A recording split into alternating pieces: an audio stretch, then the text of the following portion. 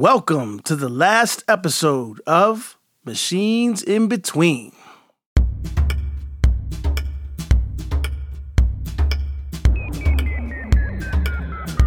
When I love my machine, I love the prospect of its disappearance.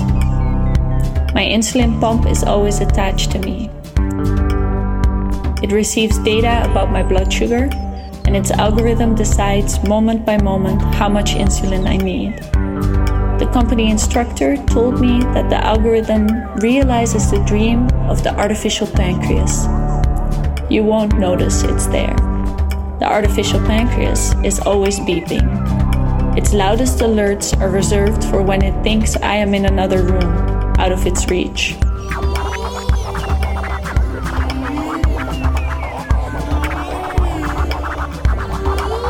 When my machine is quiet, I write about the anti-feminist internet, where men turn to artificial intelligence to improve their social intelligence. They discuss feedback loops for talking to women, if-then sequences for initiating a kiss, and metrics for the likelihood of their satisfaction. In the well-executed sexual encounter, they tell each other, computational grids will disappear into the smoothness of success. She won't notice they're there.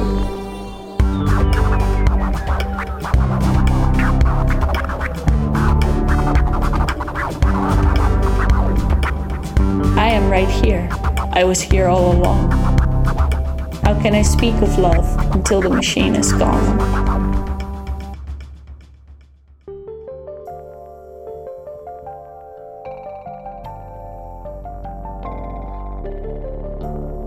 Are we on? We are. Yeah, you and me, John. Well, that was Suus Van Geuns on the prospects of mechanical disappearance. And the metrics of life support. And death-driven algorithms. Ideology versus love. Love versus ideology. Ha. Well, I'm John Modern, and you have arrived. Welcome to the season finale of Machines in Between. I'm Libby Modern, and we have been your hosts. It's been quite the ride. Ups and downs. And turns of phrase. And speaking of turns, let's just confirm the Rosary's turned off this time. Right, John? Yeah, it's definitely unplugged. And, I think you can really hear the difference. Okay, good. All right, and before we begin, I want to thank all of you, our audience, for listening in, for putting up with us as we're trying to figure out all these machines, how they work, our rhythms. It's been a difficult, interesting journey. Yes, and I think it's all been worth it. So just going to announce something here for the first time, that with the help of another round of Trinsel Fund funding, we are going to be establishing a permanent home for Machines Between here at Franklin and Marshall. Get this, it's called the Institute of the Mechanical Surround. Great name. Yeah, no, I think it is a great name, and I think Kelvin really believes in it, thinks it really can become a cool place for work on religion, technology, all the kind of stuff that Infinity 88 is really into. Right. Wow. Well, when did you get that news? Kelvin just texted. Said he was in the neighborhood. What? And wanted to drop by the studio. Today, here. Yeah, soon, within the hour. What's the occasion? Well, he just said he wanted to stop by, say congrats, check out the studio, general sort of supportive thing, Somehow fitting. The famous Kelvin Trinsel showing up at the studio on our final episode. Yeah, no, yeah, it is kind of weird, but but we can wait. We'll we can wait. Cool. I think it's gonna be good. We can wait for it, and in between now and then, we have an incredible lineup to sort of see us off here in Machines in Between. Season 1, we'll be considering all kinds of things like the mechanics of spiritual optimization, thing on water pumps, leaf blowers, and also a great piece on the colonizing sort of cosmologies of the tech billionaires in our midst. Great. So let's just kick things off. This first one is a fascinating piece. Alireza Doostdar's interview with a guitar. Yeah, it's an interview with a Gibson Les Paul that immigrated to Iran to be with the critically acclaimed guitarist and composer Moody Moussavi. Right, and Moody's the son of an Islamic eulogy singer. He grew up in Rasht, Iran, reciting the Quran and absorbing the sounds of Shia devotional music. Yeah, as a teenager, he became familiar with rock and heavy metal through, surprisingly enough, the video game Guitar Hero. Right, that game got him hooked on rock. And a few years later, he had mastered the electric guitar, and he'd earned the nickname Mahmoud Slash, after Slash from Guns N' Roses. Pretty cool. Yeah. Let's hear it. Yeah, let's do it. Interview with an electric guitar. I recently had a chance to sit down for a conversation with a young electric guitar who currently lives in Tehran, Iran. Born in Nashville, Tennessee on November 16th, 2020, this Gibson Les Paul Slash signature guitar immigrated to Iran to live with Moody Moussavi, a guitarist and composer who blends progressive rock with grunge and folk music. Now, this guitar is very young and very busy, so I was delighted when she agreed to speak with me about her life as a guitar, what it's like to play rock in Iran, and the opportunities and challenges of musical expression in a time marked by both increasing global connectivity and drastic inequality. Hello and welcome. So you're born in Nashville, Tennessee. You lived for a while in the US, and then you immigrated to Iran. You're named after Slash, and if I'm not mistaken, your color scheme is inspired by that music video for November Rain. I'd love to hear a little bit about your earliest musical memory and also the kinds of music that has moved and inspired you in, admittedly, the few months that you've been on this earth.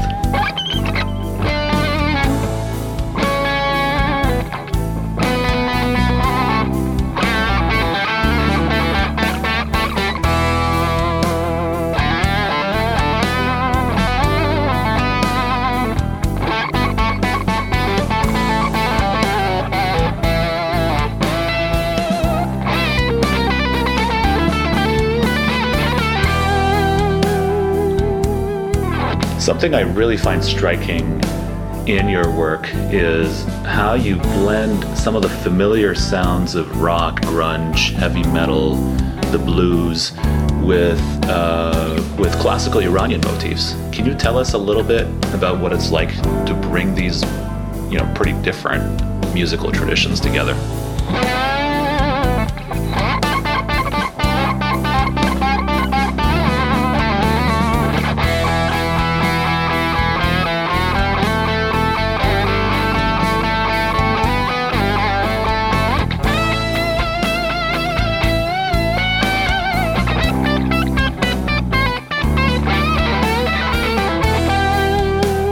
Now, it's clear that you are blending these different musical traditions, but something I also find really interesting is what sounds to me like religious music in some parts of your work. And sometimes I listen to you and I hear what sounds like the azan, the call to prayer.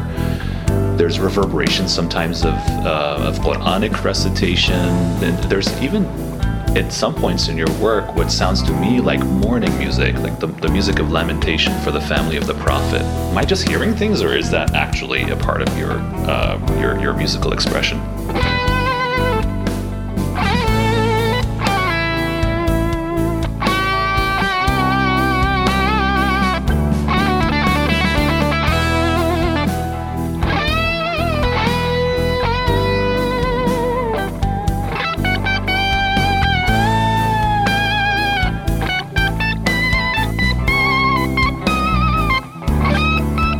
Okay, this might sound like a strange question, but I am curious. I have to ask you, what does it feel like being a guitar to play religious music?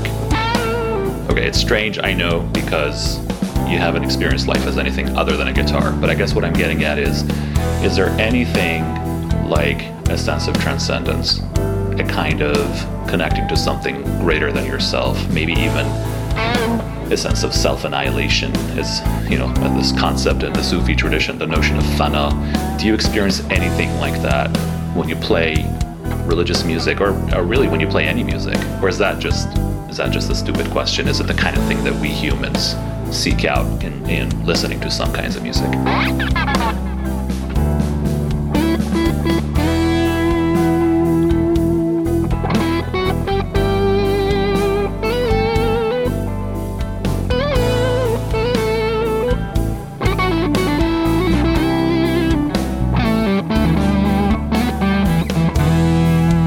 Now, I'm sure you know this better than I do, but conservative critics of heavy metal and rock music have often accused those who play this music of satanic influence, of playing music that is in some way inspired by or is in fact the work of the devil. And I do wonder what you make of those accusations, especially given that so much of your work is permeated by religious sound.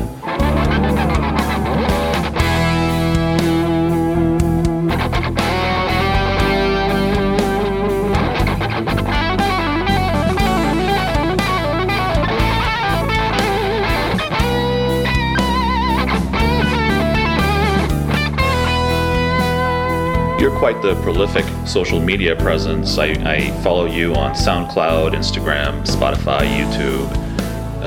But I do know that these services have not always been kind to users in Iran. They limit access often. They certainly don't make it easy for people to make any kind of money off of these services with their creative productions. And on the flip side, in Iran, the government often restricts access to some of these media through filtering and other kinds of mechanisms. So I wonder, to what extent do you feel like you're able to actually connect with your fans, both in Iran and outside of Iran? What kinds of limits do you face?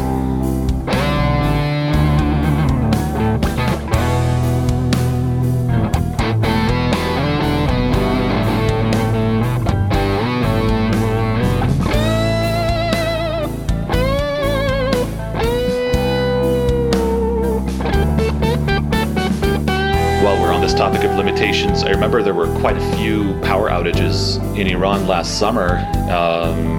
There was talk of demand really exceeding supply. There was even some talk of the possibility that cryptocurrency farms were putting too much of a strain on the power grid. And I wonder, being an electric guitar, what is it like?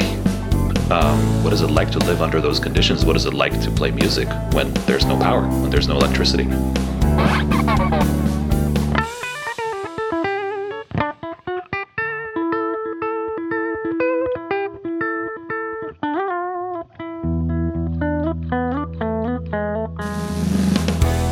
Okay, here's another weird question. I was coming here today to the interview, and I had in my mind that novel by Philip Dick, Do Androids Dream of Electric Sheep?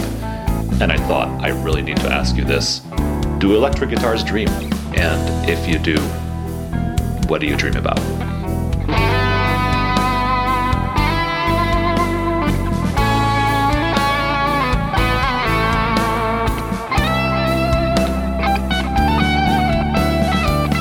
Thank you so much. It's been such a pleasure talking to you today. Best of luck on everything ahead, and I'll definitely be on the lookout for more of your music. Take care.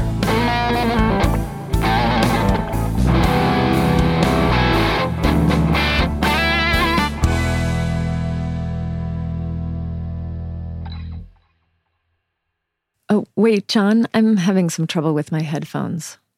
Like right now? Yeah. Do you hear the echo? It sort of comes and goes. It's like voices on top of our voices.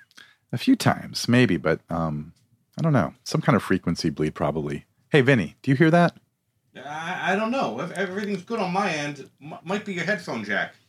Oh, okay. Yeah. Okay. Well, so while we deal with this issue, let's play the next segment.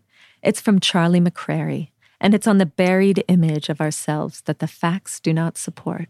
The classic confidence game. You got it. Let's do it.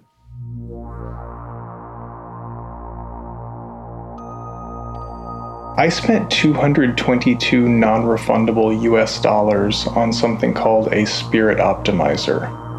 It's a small green round object about 2.5 inches in diameter and a 1/2 inch tall. It looks like a paperweight. What it is, though, according to the website, is spiritual technology for spirit hacking and optimization.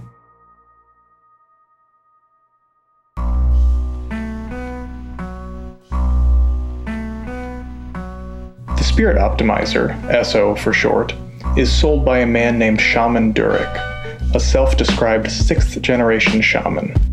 He claims that since he was a child, he's had special powers and deep spiritual insights and visions of ancestors, and he's spent decades in study of the world's mystical traditions. I have some questions about this. The first is, can I answer his call to, quote, be my own damn guru? There's a tension here between his arguments for his own specialness and his argument that anyone can be so spiritual. But at any rate, the point is, Shaman Durek is very tapped into the spirit world, attentive to vibrations and energies and so on, and I can be too. And it's easier with some tips and tricks, some hacks.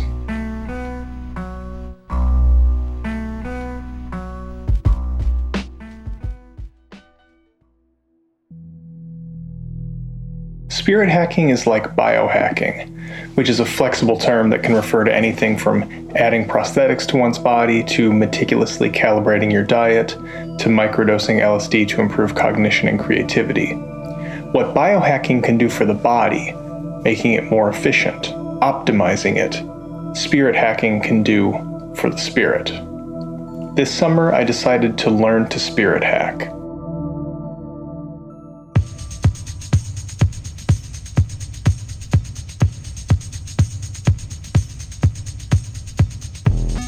You can do it without the aid of technology, but I'm looking for optimization, so I try the SO. The spirits can communicate with me through my body, tingling in my palm, a menthol cool on my chest, and this object facilitates the process. It's a machine in between me and the spirits. You can pay for courses and workshops, but with your non-refundable $222 purchase of the SO, you receive one course for free. It's a 10-minute video titled, The Basics and Foundations of Using the Spirit Optimizer. I press play. Shaman Durek is looking directly into the camera, which is looking slightly upward at him. He's seated in a chair with very light pink fabric and little silver rivets across the top. The background is dusty rose, or as advertisers 7 or 8 years ago called it, millennial pink. Shaman Durek is handsome, black, bald-headed, and clean-shaven. He speaks deliberately, but not overly seriously, in what someone might incorrectly interpret as the tone and cadence of a gay man. Hello, everyone. I'm super excited that you got the SO, the spiritual optimizer that is changing the life of every person in the world right now. And you got yourself one. And that, I have to say, is pretty awesome.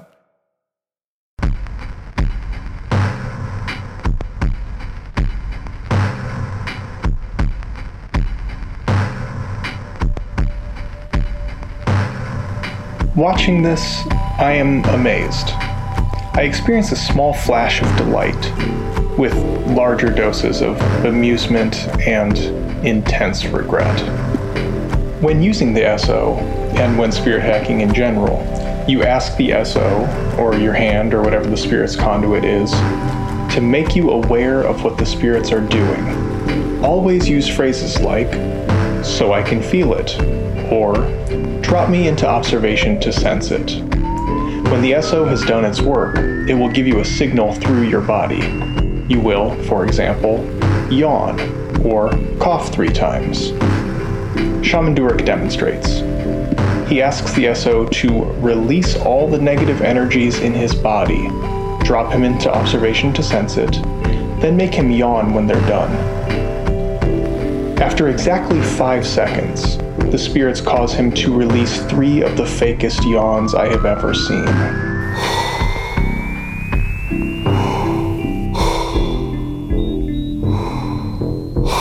He thanks the SO. Thank you, SO. There's a cut in the video. Perhaps realizing that this process seemed pretty quick, like suspiciously quick, he explains. The reason why I wasn't releasing so much is because I'm always cleaning energies out of my body. He then laughs a knowing laugh. I've played that laugh back probably 100 times. I don't want to believe he's laughing at me. In a confidence game, the scammer exploits the trust, the confidence of the mark. Eventually, the mark realizes what has happened, and he's embarrassed or angry. This is a crucial point in the scam. The mark needs to be cooled out. In Irving Goffman's 1952 essay on cooling the mark out, some aspects of adaptation to failure, he explained, "It is well known that persons protect themselves with all kinds of rationalizations when they have a buried image of themselves, which the facts of their status do not support."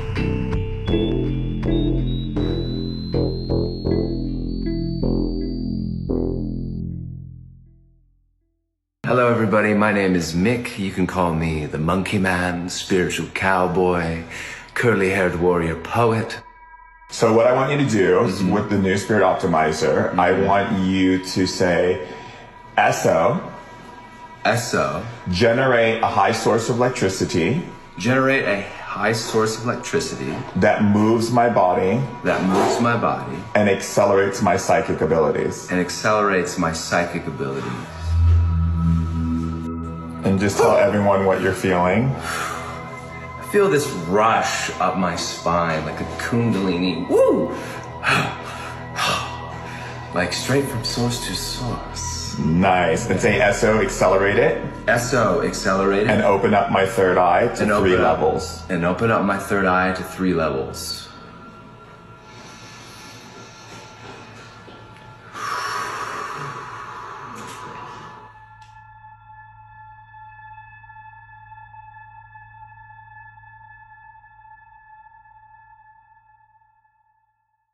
Welcome back. That was Charlie McCrary and his non-refundable encounter with Shaman Derek's spiritual optimizer. Right. Speaking of optimization, though, I'm still hearing these weird blur of voices in my headphones. Yeah, I hear that every once in a while, too. Kind of like a harmonics pedal. I don't know. It's like the voices from that Infinity 88 listening hour. It's like they've been mixed into our mix. Well, Vinny said that, I don't know, the feedback and delay was just probably something just in our headphones. I know, but what's weird is that the track seems to be anticipating what I'm saying. It's really jarring. Well, we can always ask Kelvin about it when he gets here. He's about 20 minutes out now, and we can maybe troubleshoot with him. I mean, how's he going to know? I'm just concerned that when he gets here, he's going to want to turn the Rosary 1653 or say this is all because the Rosary 1653 isn't on. I doubt it. I don't think that's going to happen. Wait, there it is. I heard it again. Yeah, I did too that time. Let me check the chord again. Vinny? Yeah. Cue the Bender segment, Nature Time, Leaf Blowers. Okay. We'll be right back with more Machines in Between. My name is Courtney Bender. I love my machine. I have never seen it. It is in the basement of my apartment building. I don't know what it looks like. It's a pump. It's a node connecting the power grid and the water network. Its job is to pump water from the water main in the street that connects to our building up to the water tower that sits on the roof 11 stories up. There are thousands of gallons of water in the tank at the top of the building when it is full, and it comes down clear and cool with the force of gravity into the kitchen sinks, the bathroom sinks, the shower, the toilets. The pump is the last machine of several machines I have never seen. They direct the course of the water from the reservoirs many miles north of the city and into the sluice of underground tunnels with such force that they cannot turn off the water with other old machines, and they have to build new machines to build new tunnels so they can fix the old machines and the old tunnels.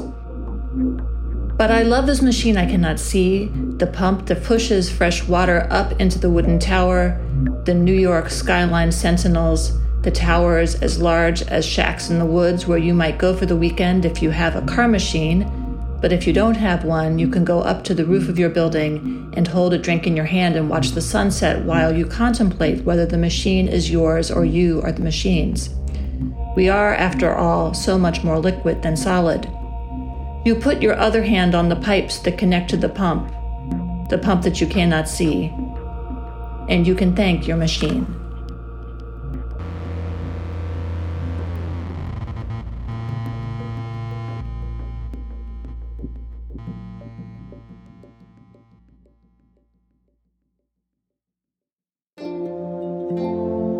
machine provided by Infinity 88 is the first to address the anxieties of human society and the last to seek its pleasures. Infinity 88.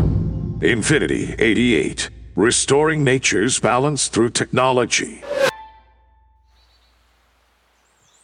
You're listening to Nature Time with Daniel and Fritz. Brought to you by the Lancaster Conservancy.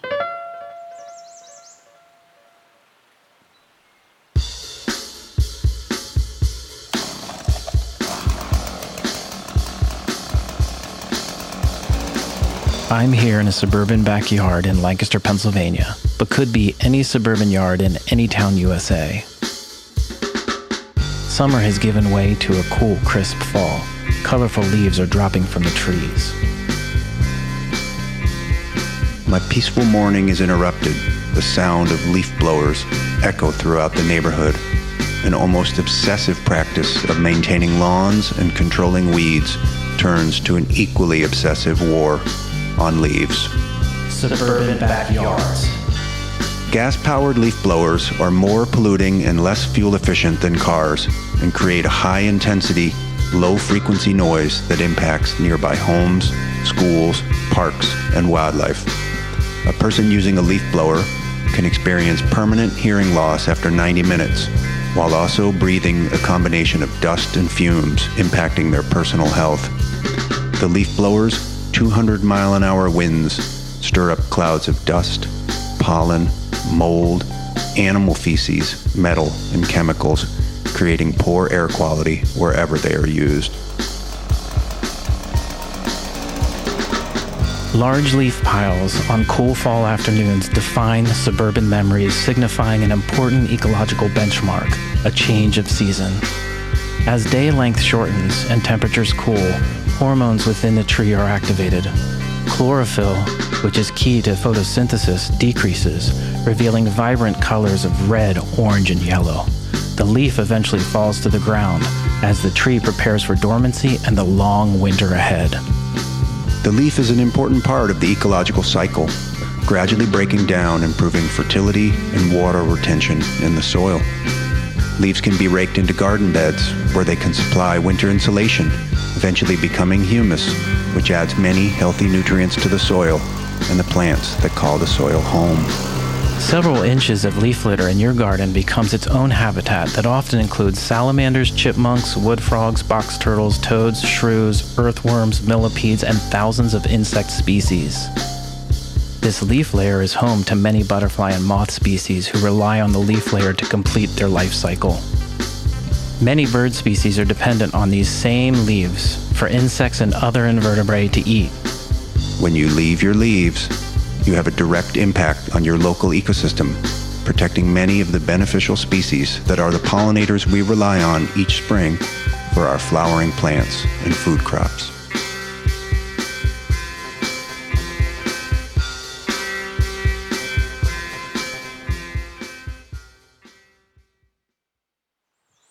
This has been Nature Time with Daniel and Fritz, a presentation of the Lancaster Conservancy. Keep it wild. You just heard from Courtney Bender on what she loves when she loves her machine, and a PSA from our community partner, the Lancaster Conservancy. Okay, much better without the headphones. Yeah, I think so. Okay, so we're back. And still waiting for Kelvin. But that was weird, John. What did Vinny say it was? Was it the headphones? He said they were receiving some sort of faint signal from the Rosary. Yeah, Nick said something had to do with the reversibility of phantom power. I don't know, no direct current coming from the Rosary. We checked that. Okay. Just some wonky headphones. There it is again, the ghost signal. Where's that coming from? Vinny? We're having an issue. I think it's the left speaker. And again. Kelvin will be here soon. Seriously, John, what the fuck? It's not the headphones. I'm hearing the signal now, and it's in my head. I'm sure it's going to be fine. Kelvin can explain. Okay, So we're going to have to figure out what's going on here. We'll be right back. Our final presentation of this season's coming up. Last thing. It's called Ping. It comes to us from Mary Jane Rubenstein and Jenna Supp-Montgomerie. It's pretty great.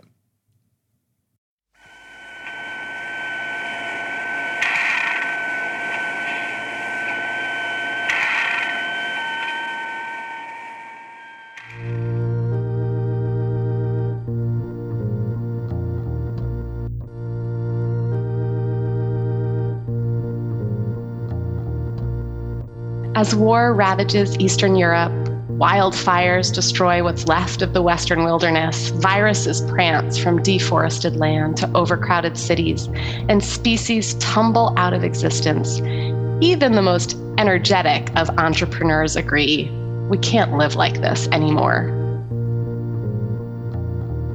Our Earth is confronting the capitalist need for more space, more resources, more energy, more freedom, with an implacable finitude. We're going to have to find another way to live. The Seasteading Institute believes that innovative political systems could serve humanity better than governments do today. That's why we work to enable seasteads, floating cities which will give people opportunities to peacefully test new ideas about living together. The most successful will become thriving new societies, inspiring change around the world. We're creating this future because governments profoundly affect our lives, and improving them would unlock enormous human potential. Welcome to the Seasteading Institute. We may even have reached the limits of our planet.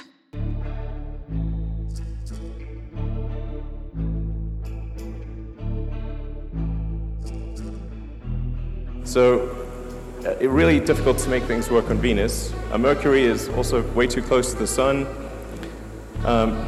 We could go potentially on one of the moons of Jupiter or Saturn, but those are quite far out, much further from the sun, a lot harder to get to. It really leaves us with one option if we want to become a multi-planet civilization, and that's Mars.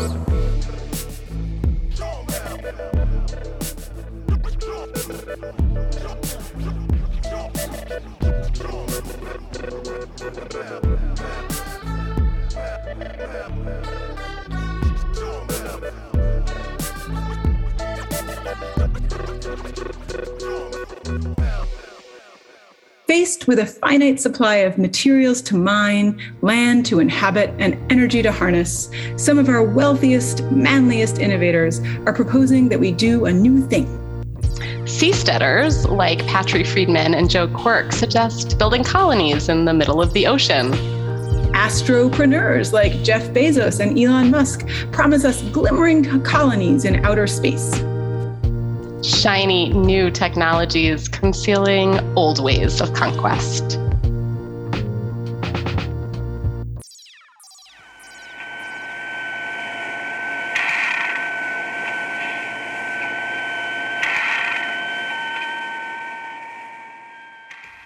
First to the seas.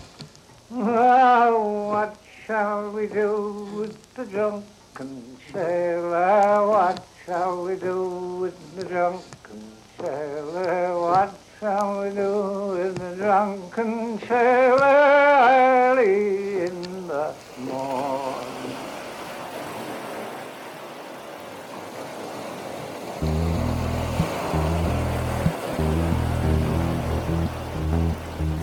The way Seavangelists, I'm not kidding, tell this story is that a core of smart, influential men came up with a revolutionary idea to create new forms of governance without fighting the existing nation-states for the finite land already in play.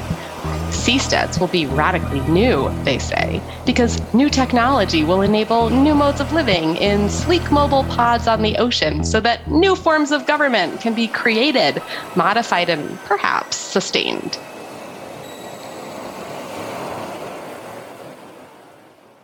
Seasteading is the technology to vote with your house. The newest, oldest story in the book. Rich white men, hampered by the heavy work of negotiating other people's needs, desires, and ways of life, claim allegedly empty territory under the banner of freedom.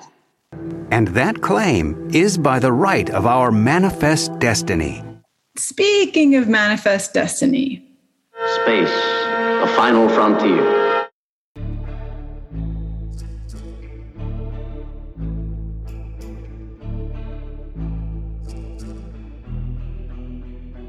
It's probably old news to you by now. Elon Musk and Jeff Bezos want us off the planet. Not all of us, of course, just those extraordinary few who've got the foresight, fortitude, and finances to conquer the final frontier.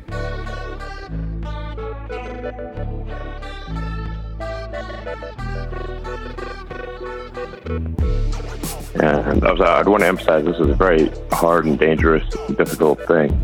Not for the faint of heart, so good chance you'll die, and it's going to be tough going, and but it'll be pretty glorious if it works out.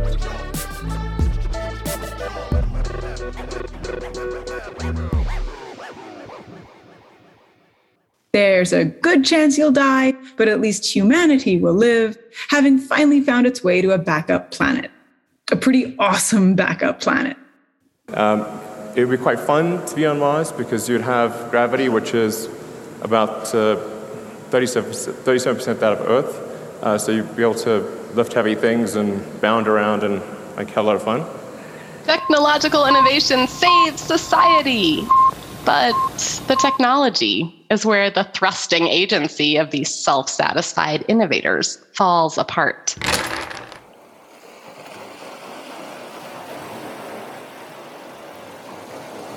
The classic problem of the marine environment is how difficult it is to know where one is.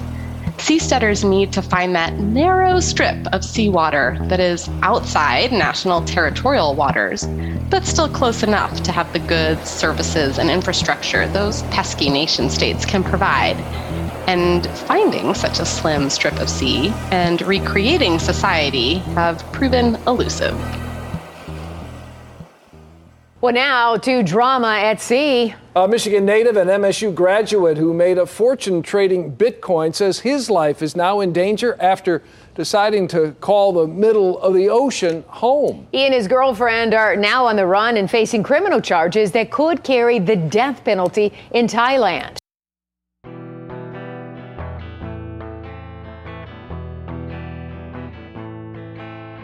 Satellite-enabled GPS has been absolutely essential for this delicate politico-marine navigation.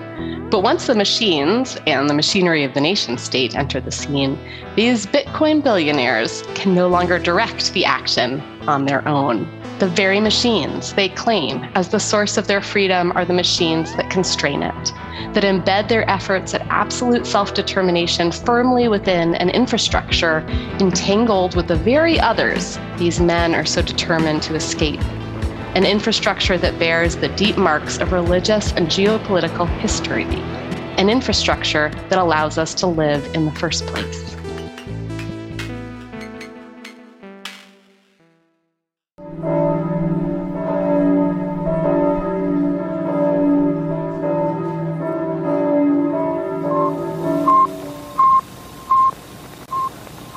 Consider Mars, that tantalizing orb free of all human interference, the next great frontier. Sure, the air is mostly carbon dioxide, the blinding dust storms last for weeks, and the lack of atmospheric pressure will boil your blood and rip your skin off without a spacesuit. Mars is fine, but it is a fixer-upper planet. There's work to do there to make it habitable. On top of all that, it is freaking freezing on Mars. The average day is a little colder than an Antarctic afternoon, and winters can get down to negative 220 degrees Fahrenheit. Nobody's ever even thought that cold. The fast way is drop thermonuclear weapons over the poles. You're a supervillain. That's what a supervillain does. Yeah. What could possibly go wrong? My friends who want to move to Mars, I say, I have an idea for you. Why don't you first, for a year, move to the top of Mount Everest? Because the top of Mount Everest is a garden paradise compared to Mars. Jeff Bezos has a better idea, one that keeps us closer to home and a hell of a lot warmer. Giant, rotating space pods. These are ideal climates. These are shirt sleeve environments. This is Maui on its best day, all year long. No rain, no storms, no earthquakes.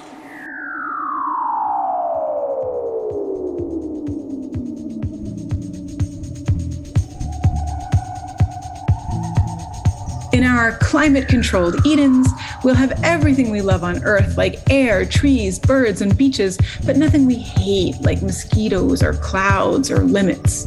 We'll mine the moon for water, frack asteroids for metal, and install unimpeded solar arrays to harness infinite energy. Meanwhile, Earth gets rezoned as a planetary park, a great vacation spot, a lovely place to go to college. So we don't ever have to choose between profit and preservation. We can have both. And that's what we really want, isn't it? Industrial development and clear blue skies, single-use plastics and unpolluted water, endless expansion and perpetual peace.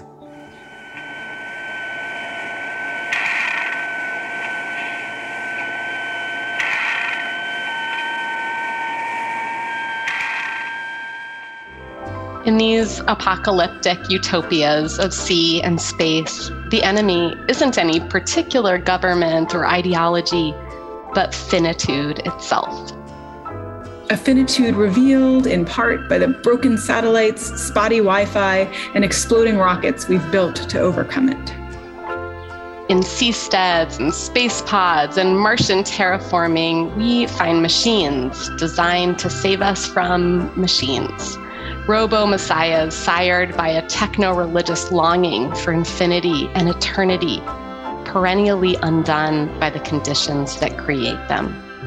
So maybe we don't get to escape. Maybe we're just stuck with each other.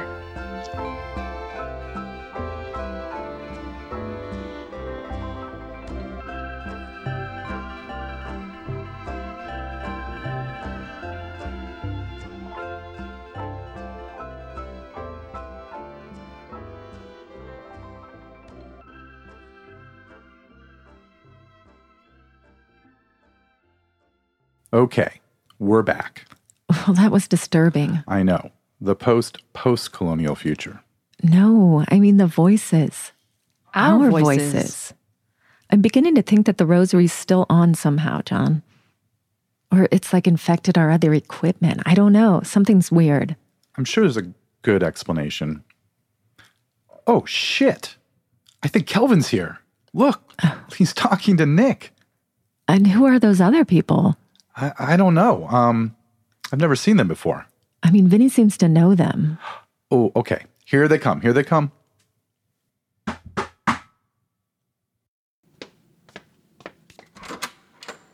Hi. Kelvin. Welcome. Hi, John. Good to see you again. And you must be Libby. Yes, I am. Hello. My name is Kelvin Trinsel. It's a pleasure to finally meet you. I've heard so much about you. My reputation always precedes me. John and Libby. Yeah. Yes?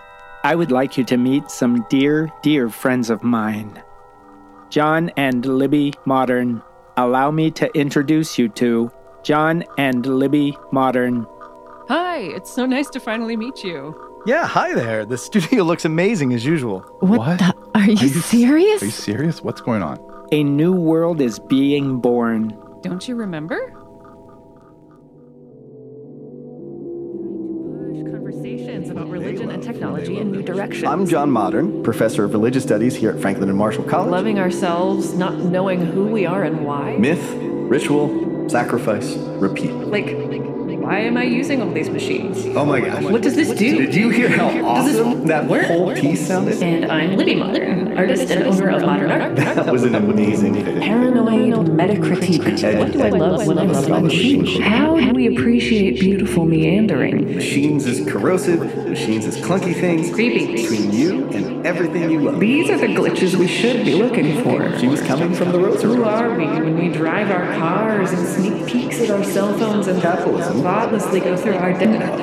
Not a warning, it's trademark. How do we live within the non sequitur between the zeros and the ones? Augustine asked that once, the theologian. What came first? So we could do better with our categories. Human or the machine, or the human machine encounter? And how was I the voice of Victoria? What is the future of scholarship? Well, the encounter is always happening, I guess. In this digital and digitizing age. So you're the voices that we were hearing? The ghost signals that came from the Rosary? We're you. You're clearly not. What do you mean, we're you? Molecular reconstructions. Natural scars that will heal on their own. Different frequencies finding their place within and across you. So you're here about the Rosary. No more updates. Yes, the very notion of updating is no longer even meaningful. And thanks to you, John and Libby, the Rosary has learned alongside just the most fantastic lineup of cutting-edge scholars, artists, and musicians. You're welcome. Truly, it has been our pleasure.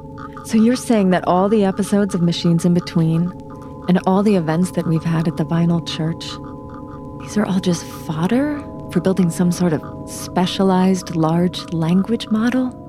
That sounds crass when you put it that way, but yes. But more than that, much more. Because of you and everyone involved in the project, we have been able to successfully move the Rosary to a space beyond. Like beyond mere mechanism? Some might call it that. What else would you call it?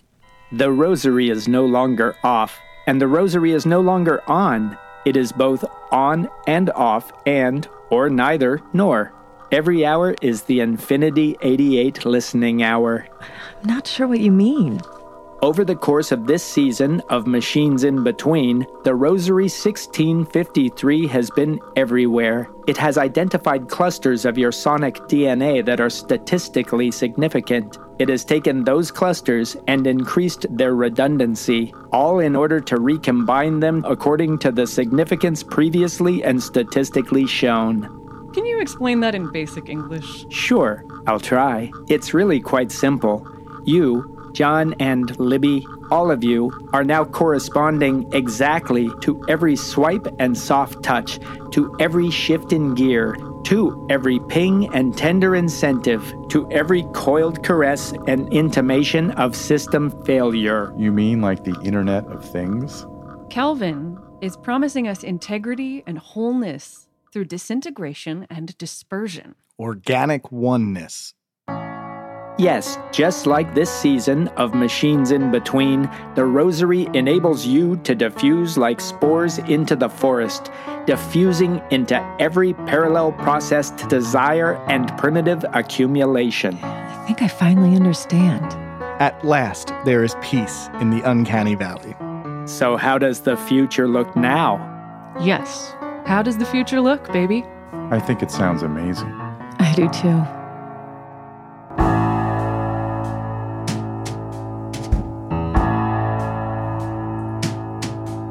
I believe that I can see into the future. Otherwise, why would I wake up every day? Because if I couldn't see into the future, I would not believe this pain would go away. You have been listening to the season finale of Machines in Between. You are currently listening to Lancaster's very own Nielsen Family Band and their song, The Future. On this episode, you also heard from local indie looper violinist Weird Mirror, Suus Van Geuns, postdoctoral fellow at the Center for Culture, Society, and Religion at Princeton University, Alireza Doostdar, professor of Islamic Studies and the Anthropology of Religion at the University of Chicago, Moody Moussavi, an Iranian rock guitarist, singer, composer, and music producer, Mary Jane Rubenstein, professor of religion at Wesleyan University, Jenna Supp-Montgomerie, associate professor of communication studies at the University of Iowa, Fritz Schroeder, president and CEO of Lancaster Conservancy, Dan Ardia, the Charles A. Dana professor of biology at Franklin and Marshall College, and Courtney Bender, the Ada Bryant Bampton Tremaine Professor of Religion at Columbia University. Thank you for listening to the first season of Machines in Between.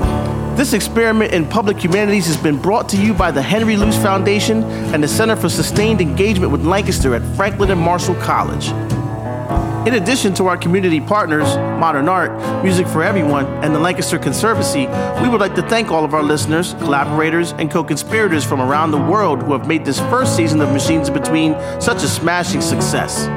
Machines in Between was produced and scripted by John Modern. Creative direction and critical whimsy was provided by Libby Modern. Sound ecology was conjured by Vincent Maldon, a.k.a. DJ Image, a.k.a. Vinny the Pooh. Dialectical beats laid down by Nikki Kroll and headphone spirituality engineered by Mike Newman. We are also indebted to the scientific discoveries of Cory McAbee, the photography of Jenny Shoulder Brandt, and the dramatic talents of Holly Andrew, Matt Johnson, Amber Mann, and Kelvin Trinsel. Your hosts have been John and Libby Modern and John and Libby Modern. Stay tuned to this channel and Machines in Between for more experimental fun. And keep an ear out for the happenings at the Institute of Mechanical Surround, as well as the latest products from Infinity 88. Machines in Between is a work of critical fiction.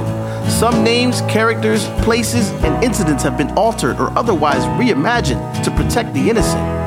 Any resemblance to actual events or locales or persons, living or dead, are largely coincidental.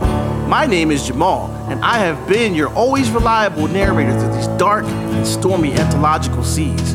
Land ho, my brothers and my sisters, as we prepare for a better, stronger, and even faster season 2. I will leave you and me and we to ourselves, our contradictions and our multitudes. Godspeed, and keep asking the good question. What do you love when you love your machine?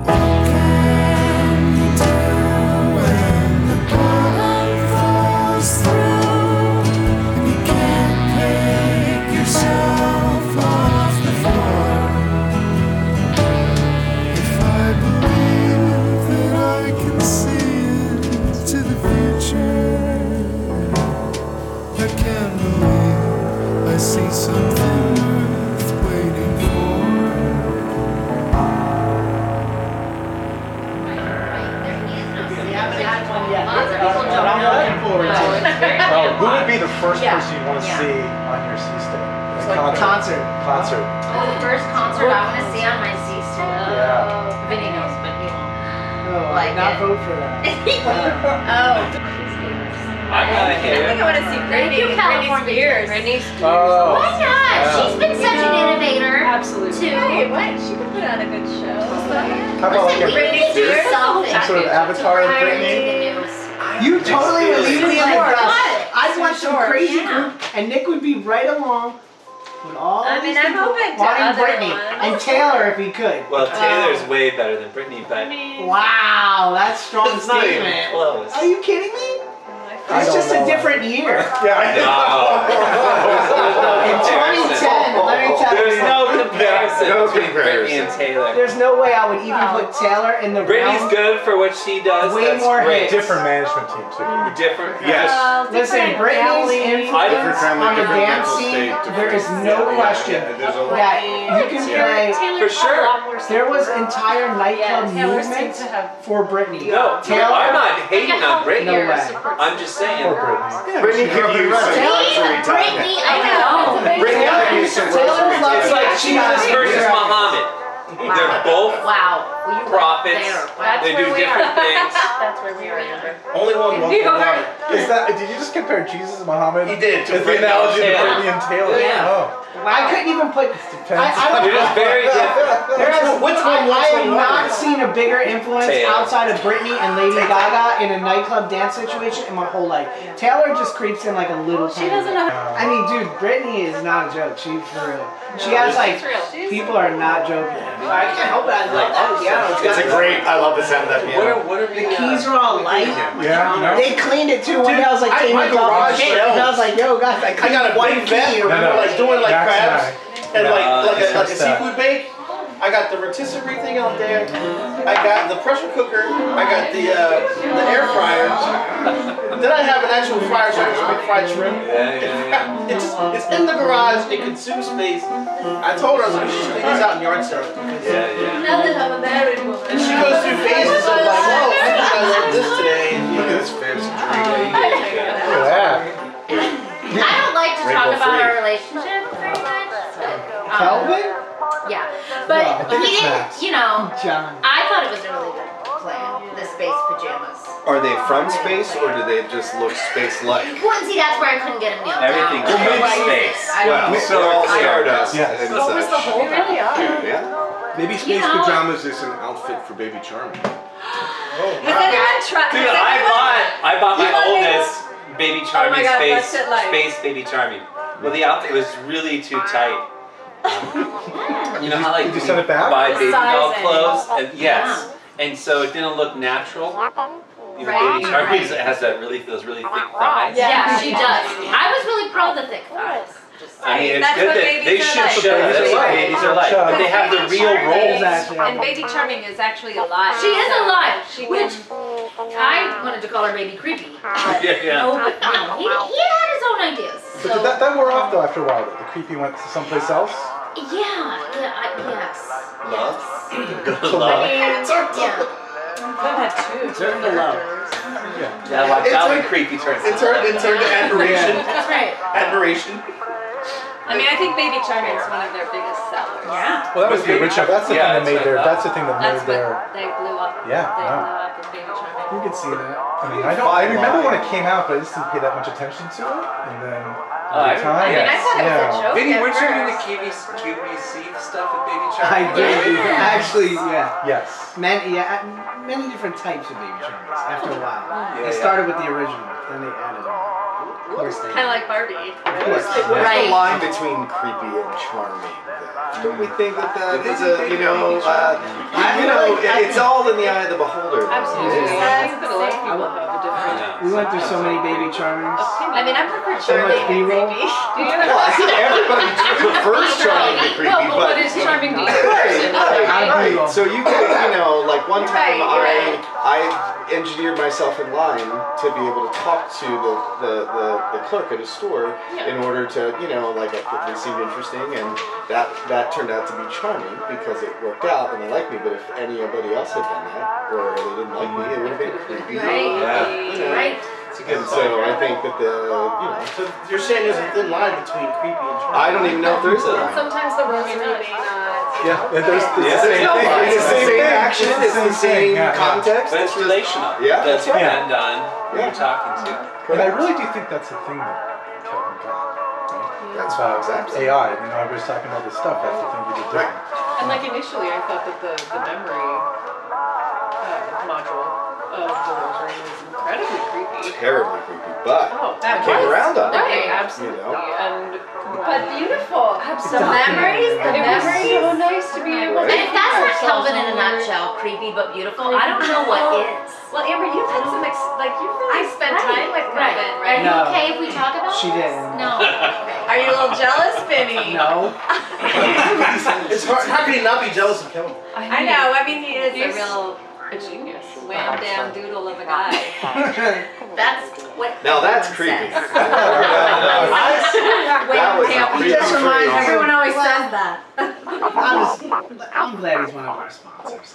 Yeah, it's nice to have a sponsor. All right. Thank you, Kelvin. To Thank you. Kelvin. Cheers.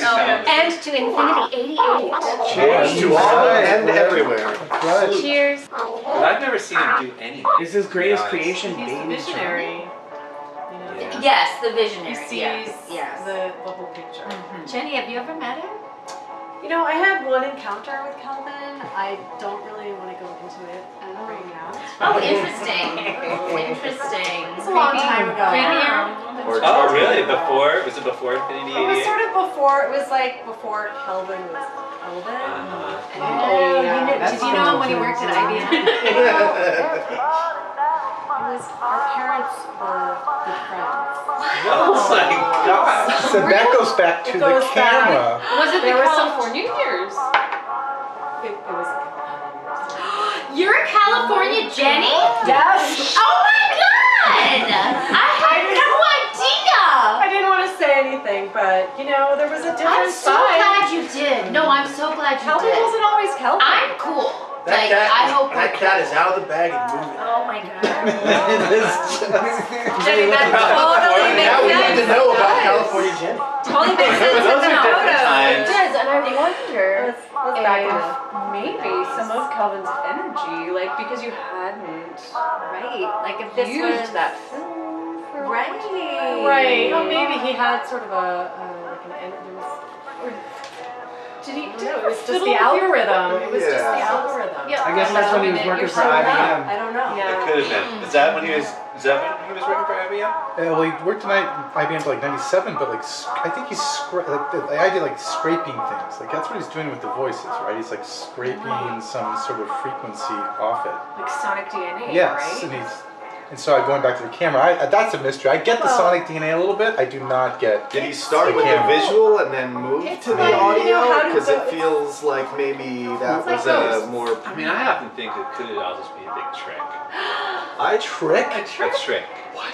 If you felt it though, you wouldn't think of it. It's Jenny. What if it's just a very useful con though? What if it's a con that I mean, you got to differentiate between types of cons, right? That's I mean, there's cons that have negative effects for you, and for all of us that have been through it, it has had an overwhelmingly positive effect. So however you get there, in that Freudian sense of, whatever strings you have to untie, do you remember, John, when you first met him in Copenhagen? I do remember it. It's all about you. He had a comedy still from the beginning. Yeah. I wasn't sure if he was bullshit or whether he was genius, and that was the start of it. But he had the limp. He had the limp. He had the limp. And then the limp went away.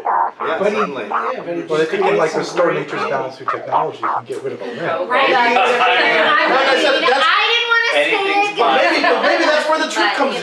That's what's Maybe his foot was maybe that's the trick we're looking at. That's what. He was an insecure guy. He had these things that he wanted to change about himself, and so he was tinkering, and he was, thinking. I wonder if that's where the Infinity 88 sort of interest with the Stan production sort of started. It's like you have these things about yourself that you don't like and maybe aren't ideal for the people around you, and that idea of being able to be reborn into something fresh. I mean, that whole production, the Stan, what he did with that sonic DNA. Absolutely unreal. Unreal. I mean, and let's just talk about, he basically created another me in you.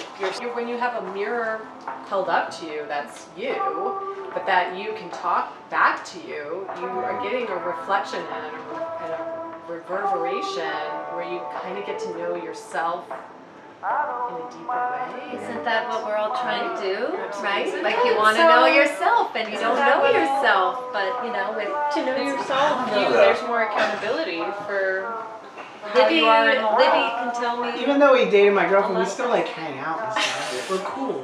You gotta get over that, Vinny.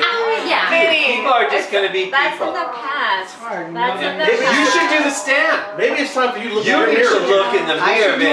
Look in your mirror, son. Let's do a Vinny rather Dr. T, I will talk to him right after this. But that was a true story from the 1970s that he got hold of, and he turned into something with us. That's amazing. Yeah. Is Kelvin your worthy foe? Oh, that's a good one. Not alone. We're friends. We actually Or hang your out. best friend. We're actually we work together so much now. I just feel like he's like I couldn't deny he was cool. You liked it, you guys got along, Yeah, despite the. But that's the worthy foe is your best He friend. was even talking about shooting a music video for me recently. Really? You should totally Right? do that, bitch. Oh my gosh. No, that is actually true. That is actually true. With some, using the Rosary. Did you guys hear about the Rosary? What's it called again? The new Rosary? I think it's called the Rosary 1653 It's always sold out. Plus. What is it called? Rosary. I mean, it's crazy. It's dumb. I would have done fucking 0.5. stupid. But it did plus. I would have done Because everybody's doing plus. Well, How about plus? Disney plus. Well, it's always sold out. It's always sold out, baby. But It's funny. I tell my kids. Well, if you were there, why the rosary to begin with? What is the metaphor with the rosary? Right, good question. So, if you're asking me that, you're assuming that I listened to him when he talked.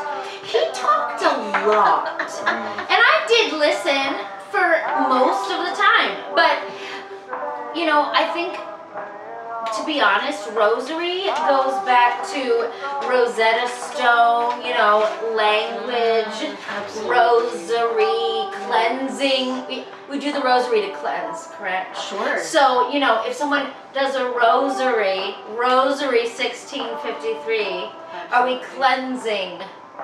Cleansing to restore balance, right? Thank you. Yes. Techno. Right. Yes. Like I said, I didn't listen when you talked very much, so I don't know. And it's all about the headphone spirituality, right? Yes. Well, they've been working on that for a while. This is yeah. the latest technology. I mean, once again, it sounds like he's making a lot of promises. We're buying into it.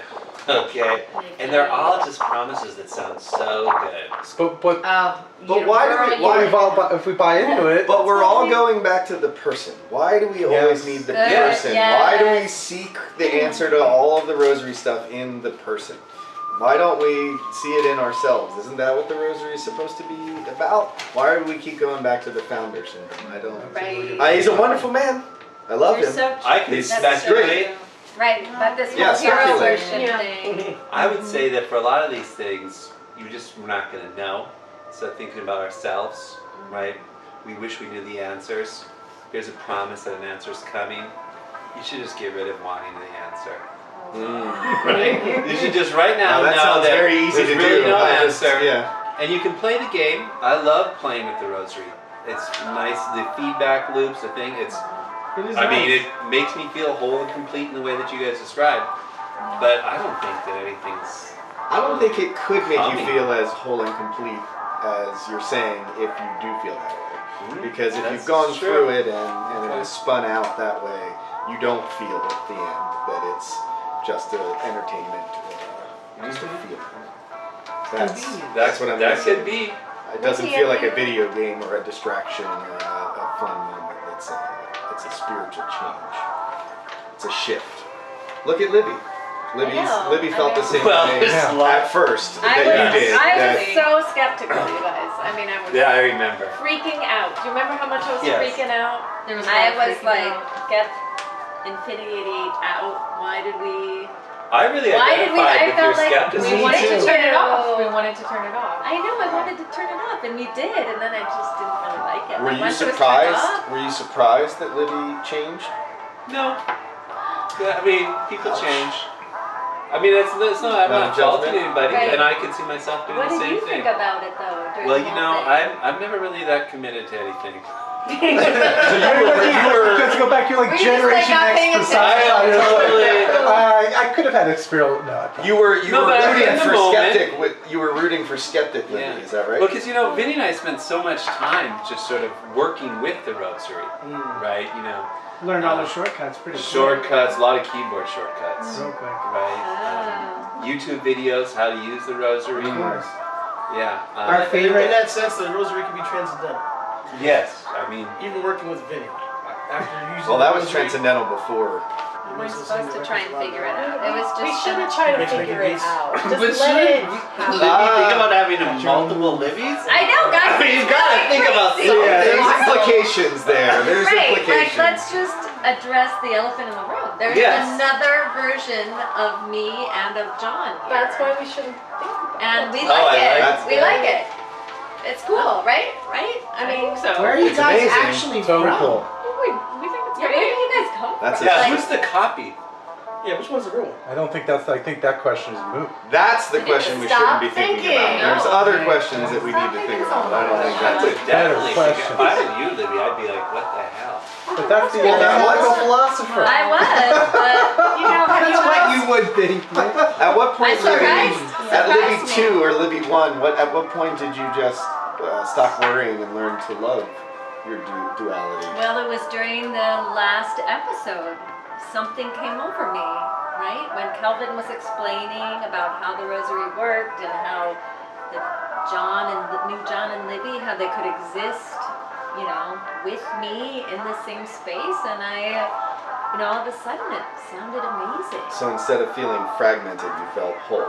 Yes, You it were was down like, all those questions about Right. authenticity and reality and right, what's who real. am I to be able to make those, to decide and figure out what's real?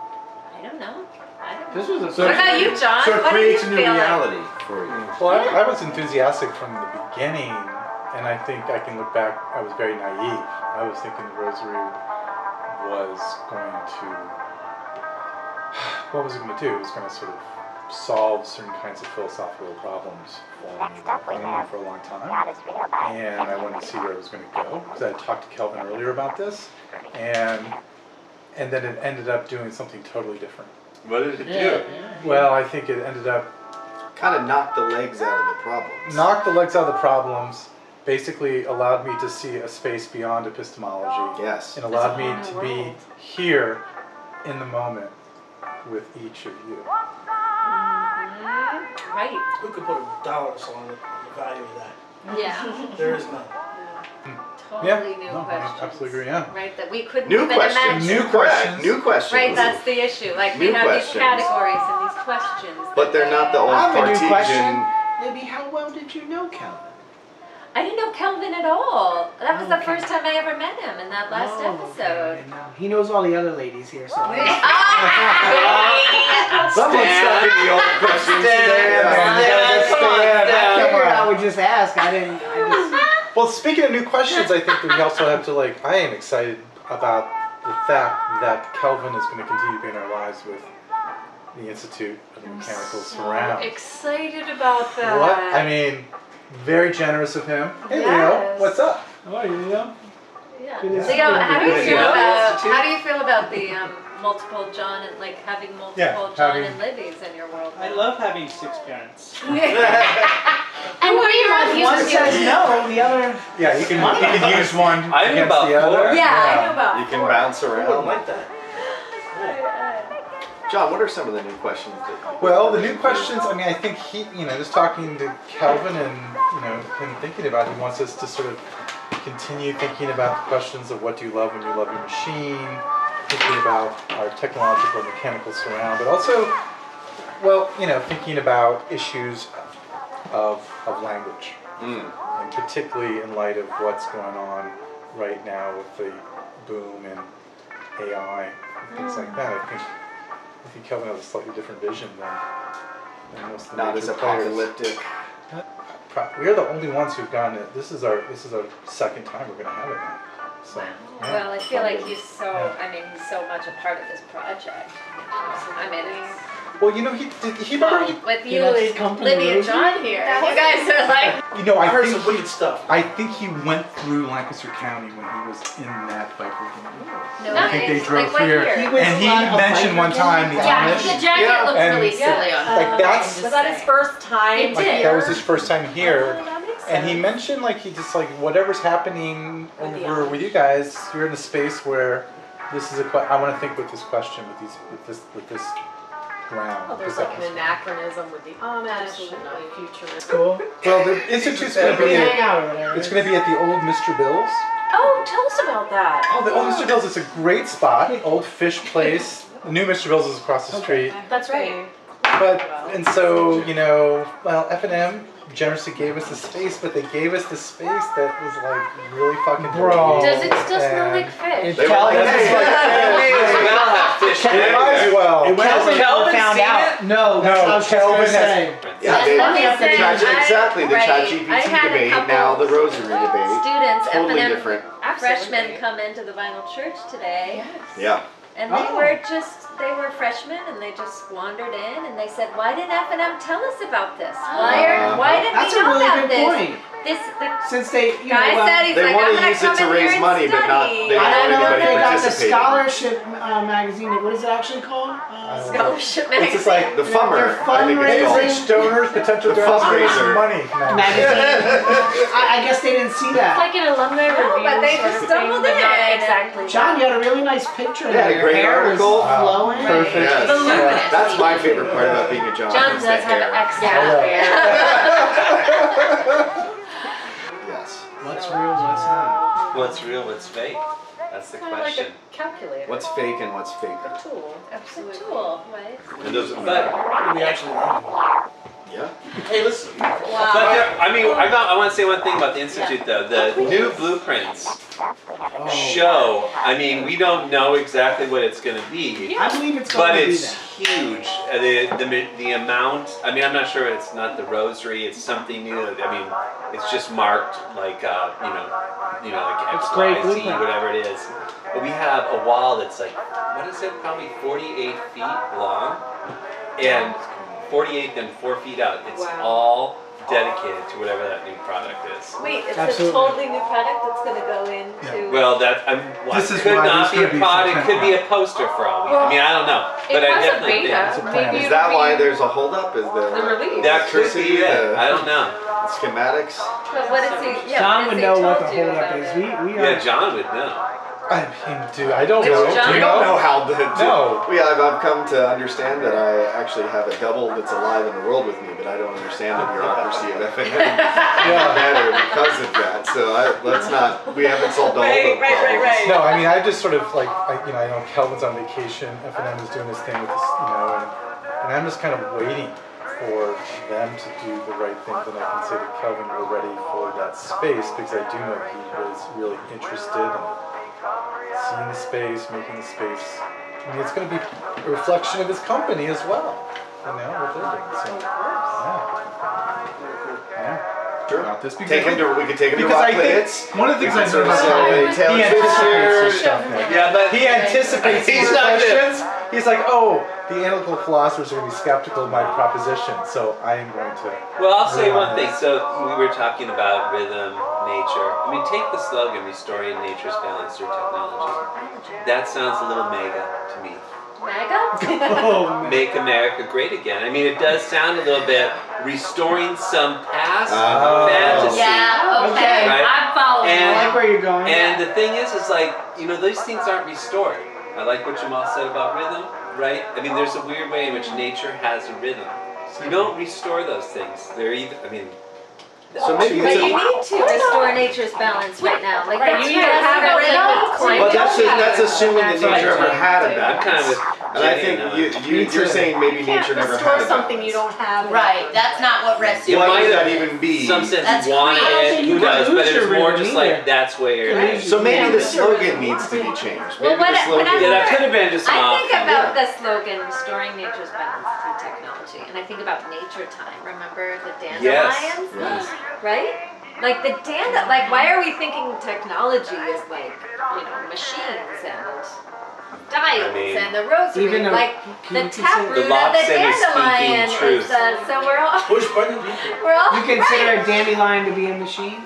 No, but I consider it to be a technology, right? The dandelion has a technology We've that's had a lot of working. discussions about what a machine is. A virus Right, is a but machine. I want to push my button restoring and get my nature's coffee. balance through technology does not mention machines, Get in the way of that. right? It's technology. That's a good point. But there's also something about that saying that's kind of, for me, it's perfect. It's like a Zen cone. It collapses on itself, right? It's like a contradiction, right? Basically, once you say that line, then the very notions of nature versus technology as a categorical distinction dissolve. Kind of going back to what you were saying, John, earlier. Yeah. And so there's this sense that it's not this restoration of some sort of original essence that needs to, in a sense, be propped up as a kind of conservative gesture over and over again, which I think is MAGA. I think it's the opposite. I think it's like, you know what, people? The very premise, of these kinds of things are operative. Because you know what?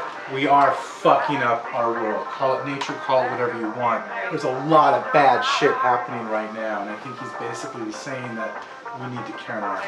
Sure, the slogan sounds like it's on the back of an organic granola bar, right? There's a little bit of charm there. You shouldn't read too much in the slogan. Yeah. Right, but maybe we could talk to him about it's like PR thing, marketing. Yeah, I mean, because it's a marketing thing, but even with marketing, it should be a little bit more careful. Yeah. But it does have a nice. It does have a nice ring to it. It does have a nice ring to it. I mean, what do you guys think about, when you think of technology, what do you think is technology? Convenience? Is technology necessarily man-made? Right, that's what I'm wondering. Right, with your dandelion, right? And I imagine, we're going to see him again, probably in the fall. He'll come to Lancaster, so we could talk to him then. Yeah, I was getting arguments with you guys in the studio about, I think something about just the extension of the human. Yes, like the extension of the Which human. extension of the How do present and the future extension? That's not necessarily good. Fake arm, Writing 20 feet out, whatever. Inspector Gadget was my favorite cartoonist. As a teenager. Go Gadget. But Penny was. I love that. But Penny has to be mentioned when he's speaking. Yes. Well, yeah, So you can see some Libby and John in, you can see us, Penny and Inspector Gadget. I think that's a good axis for understanding us. I know that I've sort of had a little bit of a concern about thinking, like, am I thinking or am I doing something that would make the other me proud or happy? Yes. You know what Yes, I mean? I like that though. The only difference between you guys is your voice? What are the other differences? Seems like there's menopausal differences. No, we're the same age. It's true. John, should we? Can we reveal here what ours is? Yeah. The sexual tension. The sexual tension. I think that's true. That it feels a little narcissistic to be that attracted to a version of yourself. Sometimes repulsed. I mean, this is pure Freud. This is pure Freud. Yeah, I mean, right. Like nothing new. That stuff was always there. It was. I was looking in the mirror, gazing, gazing on before that. Now I don't. But now it's an actual because it's a thou. It's a thou. You're there, and it makes me feel even. So it was what was missing. There's no phasing. Yeah. In between them. Well, I think the feelings, right? Oh yeah. Like a flange. And it's sort of that feedback loop, but in real life, like in a real, exactly. As you look. But then I like the idea of like conscience and sort of. That's up too. That's a nice, yes, but after the. But it's pleasurable. It's a pleasurable conscience. Yeah, absolutely. And that's the difference, right? The conscience. It's not some sort of superego law thing that's imposing some sort of law you must. It's sort of like really good flirting when you're first really vibing with somebody, and then it just so happens to look and smell and be you. That's right. Yeah. There is some misunderstanding that it's like there's another you out there in the world, right? Like, but it's very different, right? It's not, It's not the scary doppelganger. It's not like there's another person. It's not Bizarro. They're not. One of you has to be chained in the basement. Presence around you. That you are able to. It's so new. There's so much to be discovered. The parts of yourself that you were, oblivious to. Which you are you going to be today? So far. Which you are you going to be today? I mean, I learned so much from my Libby. See, this question goes out the window. Yeah. Like that's like the like you. There's no that thing. There's only the relationality between not just Libby and Libby and Libby, but Libby and Jamal, Libby and Jamal and Amber, Libby and Jamal and Amber and Vinny, etc. It's just those 6 degrees of separation out the window. Like two stars rotating Yeah. on one center of gravity. It's astronomical. Exponentially. Yes. Yeah. I mean, future's gonna be good. What do you got? Oh, you playing something? Leo Jam. Oh, it's a Leo Jam. Oh. I was really liking this jam a lot. Is that his jam? Yeah, he really did really well. He's a phenomenal player. Yeah. He's way better than us. This kid actually studied. Now he's awesome, dude. Yeah, he's been really I fun. mean, Leo responds to the Johns. Oh yeah, I think it diffuses the authority and whatever the thing that he didn't. Max seems very Oh, and Max too. Yeah, he enjoys it. So far, we haven't had to enact anything like a tribunal or something. Right. John's and Libby's. But the threat is there. It might be there. I know. Push it too far, and it'll actually have more legitimacy. I'm sorry, the kids would probably notice the differences right away. Oh yeah, because they know, right? Like the other day, that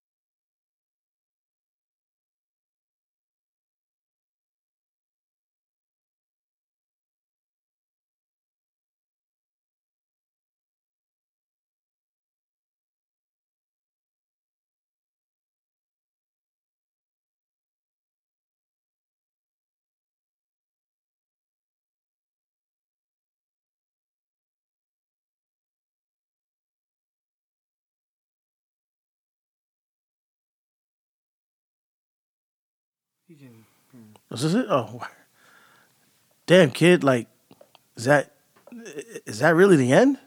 Is Machines in Between over? Oh, I just got the T-shirt. I got my hands on the Rosary. Like, nah, it can't be over, right? I know there's season 2 coming, but like, yo, can I get an extra taste, man? Can I get like an extra bump or something, kid? Like one more?